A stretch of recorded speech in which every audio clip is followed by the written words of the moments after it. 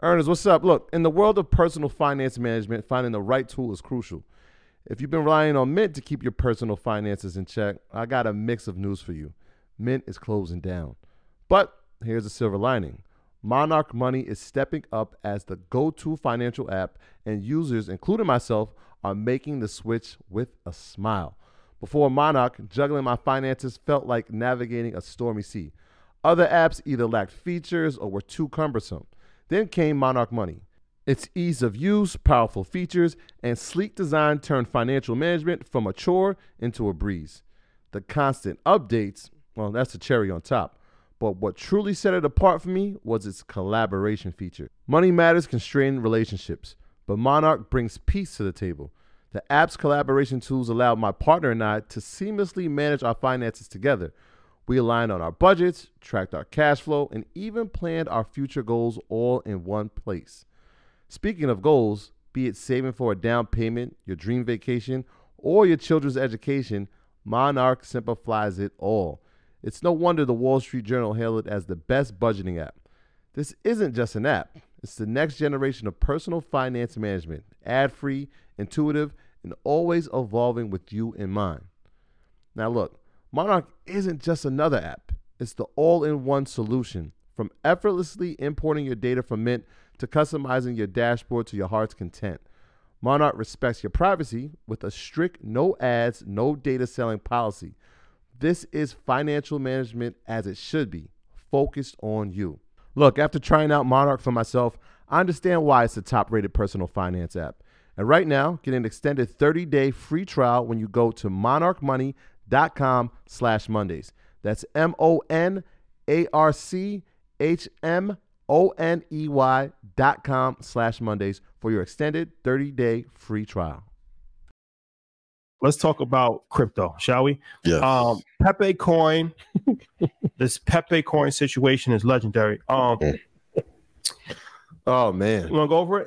I mean, Pepecoin.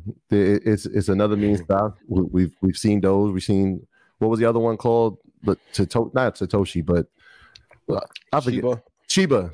We've seen this, right? And so you would think that we know what's coming from this, right? Pepe is named after a frog.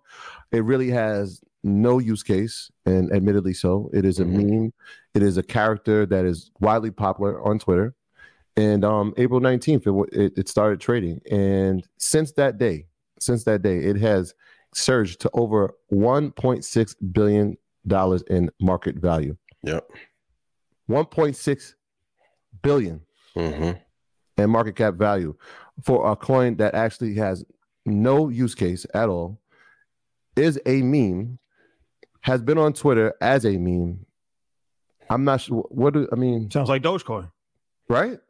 It just hasn't had. It hasn't had. It dropped 71%. So that's the first part. It went up to 1.6 billion, and then it dropped 70%. Now, is this a pump and dump? If they had a textbook like scenario on a pump and dump, this would be it. The frog would be the picture of it. Yeah. And the reason I want to bring it up, shout out to everyone who invests in crypto and is like a crypto enthusiast. Because normally I would go off the rails and be like, told you so. But my thing is with Doge and now Pepecoin, do you guys feel that they are actively trying to defame and destroy the crypto market by having Doge go up and then fall 90%, Pepecoin go up and then drop 70%? There's a bunch of coins you can trade internationally while Gensler is railing against crypto, while Fed now is being pushed. Yeah. And we're seeing a lot more initiatives on the banking side to centralize all of the asset classes, right, so that they now have more control. Go ahead. No, I was going to say, so what does it do when something like that happens, right? It brings that emotion back into it. It's fear. What are we doing? We shouldn't be doing this. Why are we here?